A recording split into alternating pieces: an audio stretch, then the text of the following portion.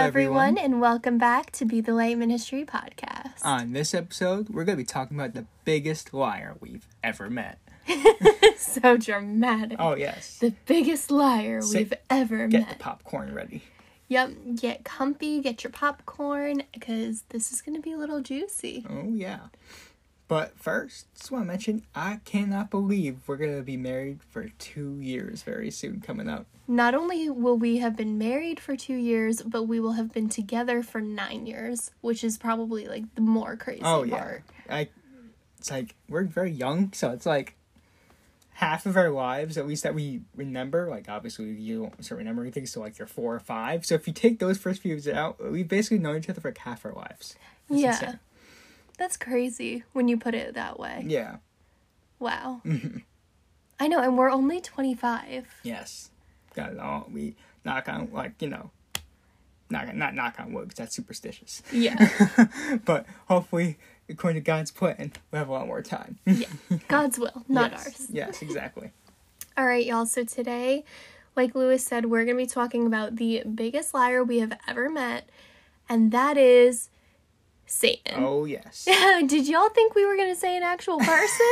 No, Satan is much more of a liar than anyone you ever meet. That is not this type of podcast, y'all. No, of course not. We're not going to sit here and talk about random people lying to us. You sit here like, oh, remember this guy 10 years ago? I mean, we have met some pretty big liars who aren't random people. Well, so that's okay. We could do an episode on that, but that's not very Christian-like. No, not really.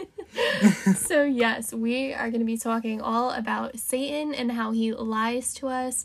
And y'all, I don't know who this episode is for, but I know this episode is for somebody.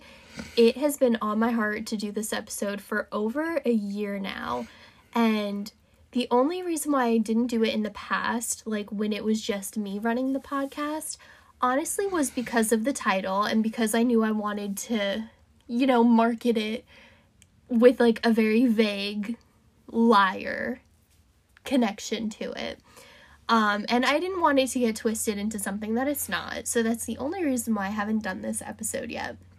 But I know someone needs to hear this. I know that there is someone who is so bogged down by the lies of the enemy that they don't even realize that the enemy is telling them lies. So make sure you share this episode with your friends and your family, because I have no idea who this episode is for, but I know it is for someone. So that's my little preview rant right there. We know we have to have a Mary rant in every single episode. Of course. It's our marquee thing.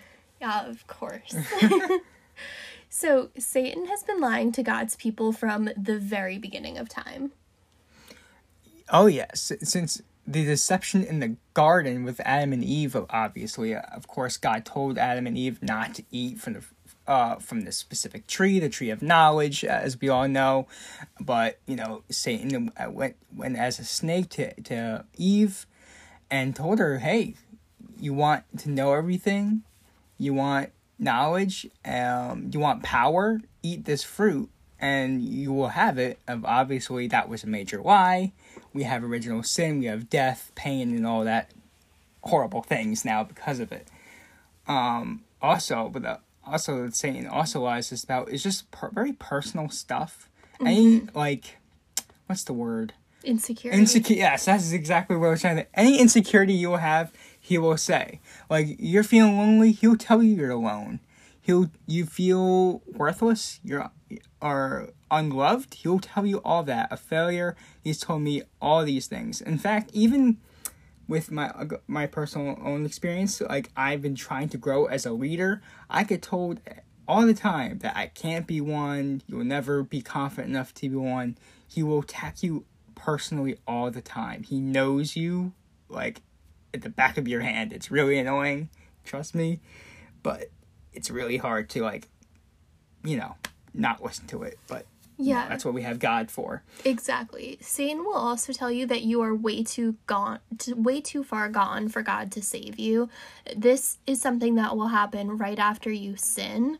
Satan will literally use temptation to get you to sin, tell you how great it would be, like, oh, it's not that big of a deal. You'll sin, and then right after he'll be like, you're way too far gone for God to save you. I can't believe you just did that. You're a horrible person. Like, you are a bad person for making a mistake. And you'll be like, God will not forgive you for this. And like, or he'll be like, or my thing personally is like, God's like, will give up on you, basically. You're now alone. He will not listen to you, basically, if you need him. Yeah. And this could not be further from the truth, y'all. I don't know who needs to hear this. I know someone needs to hear this. God does not say any of those things.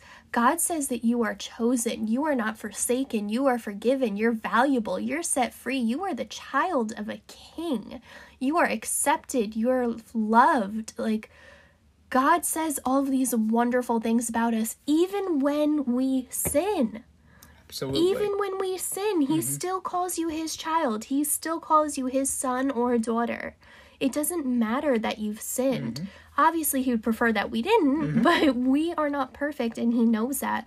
That's why he sent Jesus here. And that's why Jesus died for us. Now, it's like so hard to remember, like, he died for everyone in existence. Think about that. He didn't just die for the people back then or his loved ones, like, there. Like, he died for everyone. So when you kind of when you're thinking, you know, I'm not good enough for God, you're telling Jesus, like, you didn't die for me. You kind of died for, like, you know what I mean? Like, your sacrifice wasn't enough. Exactly. It wasn't enough. It wasn't good enough for me, you know? So don't think like that. Jesus died for you specifically and everyone around you. You are good enough for him. You're much more, like, you know, you're everything to him. He loves you more than anything. Exactly.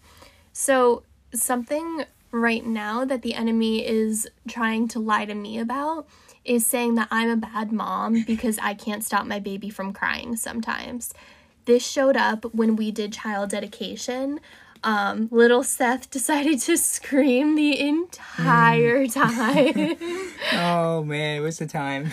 And I was mortified, y'all. Like, we're standing up in front of the whole congregation, and our kid is, like, the only one crying. There's a 2-week-old on stage who's just, like, peacefully sleeping. Oh, yeah. And then we have very well behaved. Yeah, and then we have our little munchkin who's crying, and we were trying everything to get him to calm down, and he just was not calming down. And the enemy, this was, like, such a surreal experience for me. The enemy was in my head saying, you're such a bad mom. Everyone can see that you're a bad mom. Someone's going to want to call DYFS on you because you can't get your kid to stop crying. And in real time, our pastor came over and literally just to reassure us that it was okay that he was crying. Yep. We had people stopping us as we were leaving to say congratulations and saying, like, it's okay that your baby cried. Like, it's child dedication. Right. Babies will cry, yeah. And it was just such a surreal thing because it was like people were affirming me with God's words at the same time that the enemy was trying to tell me, like, I'm a horrible mom. And it's just like, in hindsight, how ridiculous is that? Like, oh, I'm a bad mom because I can't get my kid to stop crying? Like, that makes no sense. Babies cry. That's what they do, exactly. You know?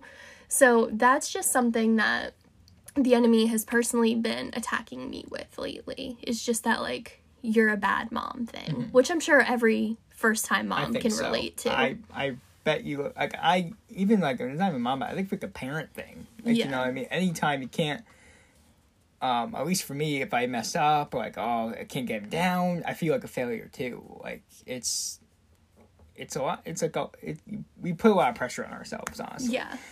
Especially as parents and everything, everyone out there puts a lot of pressure on themselves with the first timer, for sure.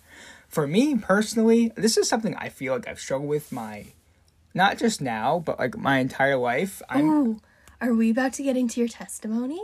I don't want to get too much into that, because obviously, you know, we are going to get into that episode, obviously. But even, yes, as, like, I was going through my difficult times as a young kid in high school and into now, I get impatient with God when I'm going through a hard time. So, like, if I pray, like, for him to just, like, you know, just to help with the situation or guide me through the situation. And if it does not happen right away, or something bad happens right afterwards, the enemy will immediately tell me that he's not listening to you, or he doesn't care, or that he wants these bad things to happen to you. Ooh. He is punishing you for being a bad Christian. Like, you're basically telling me this, you sinned, you did this, you did that, and that's why he's not listening to you, and that's why he is specifically doing this to you. Ooh, that's your Catholicism coming out. I guess so, yeah. Sorry to all the Catholics, but y'all know we were raised to believe that if bad things happen to you, it's because you did something wrong. Like, every Catholic was raised that way, and if you're telling me that you weren't raised that way, you're lying, or you didn't go to Catholic or it's school. implied, and you just didn't see it. Yeah. Because there's always that underneath, like, in prayer. Maybe we just had a priest that was very bold about it, but you didn't go to Catholic school if you weren't taught that bad things happen because you're a bad person. Right, or that you did something to deserve it. Yeah. That's the thing I struggle with the most, which is totally untrue, of course. It's just sometimes it's hard to not listen to it, Yeah, so what do we do when Satan starts filling our head with his nonsense? How do we battle that? First and foremost, we have to combat it with God's word. So how do you do that? You can do that with prayer battle cards. Wow, my English is great today. You can do that with prayer battle cards and biblical affirmations. Biblical affirmations. It's a tough word sometimes. No. I want to make it clear that it has to be biblical. Yes, of course. It's not the... Right. It's not like the new age. I'm so loved. I'm perfect. I'm beautiful. I attract money. No, it's not that. Right. It's true biblical, comes from scripture. So prayer battle cards are when you have index cards, and on one side you write, when I feel anxious, and the other side of it has a Bible verse that pertains to anxiety. Biblical affirmations are something that I very recently started doing. So I took Post-it notes and I looked up a bunch of scripture, and I basically just wrote, I am blank, with the scripture underneath it. So I am set free. I am valuable. I am accepted. I am loved. And I have the scripture that correlates with that statement underneath. These are really great tools. I recommend putting your biblical affirmations on your mirror. That's what I did. So every time I'm washing my hands or brushing my teeth, I get to look at all of those things and really just remind myself who God says I am. And at least for right now, that's been really, really helpful for me. It's always good if you just put them wherever you know you're going to be every single day. Yeah. A mirror is a great place because you're looking at yourself and really struggling with yourself personally. Obviously, when you look at yourself, it's so easy to beat yourself up. When you have those affirmations right there in front of you, it's really quick. Just make it stop and remember those things. Definitely. All right, y'all. I don't want to yammer on much longer. I really, really hope this episode was helpful. Like I said, I know it's for someone. I don't know who it's for, but just know that you are not worthless. Nope. You have a purpose, and God really does love you. It doesn't matter what you've done. It doesn't matter what you've said. God is a forgiving God. He's a loving God, and he's waiting for you. You're not too far gone for him. He's waiting with open arms. All you have to do is run to him. Anytime. It can be 3 o'clock in the morning. He doesn't care. Nope. It's a matter of when you do it. That's it. It's not a matter of when you do it. It's a matter of fact that you actually do it. Right. Absolutely. Alrighty, so that's going to be it for today's episode. We really hope y'all enjoyed it.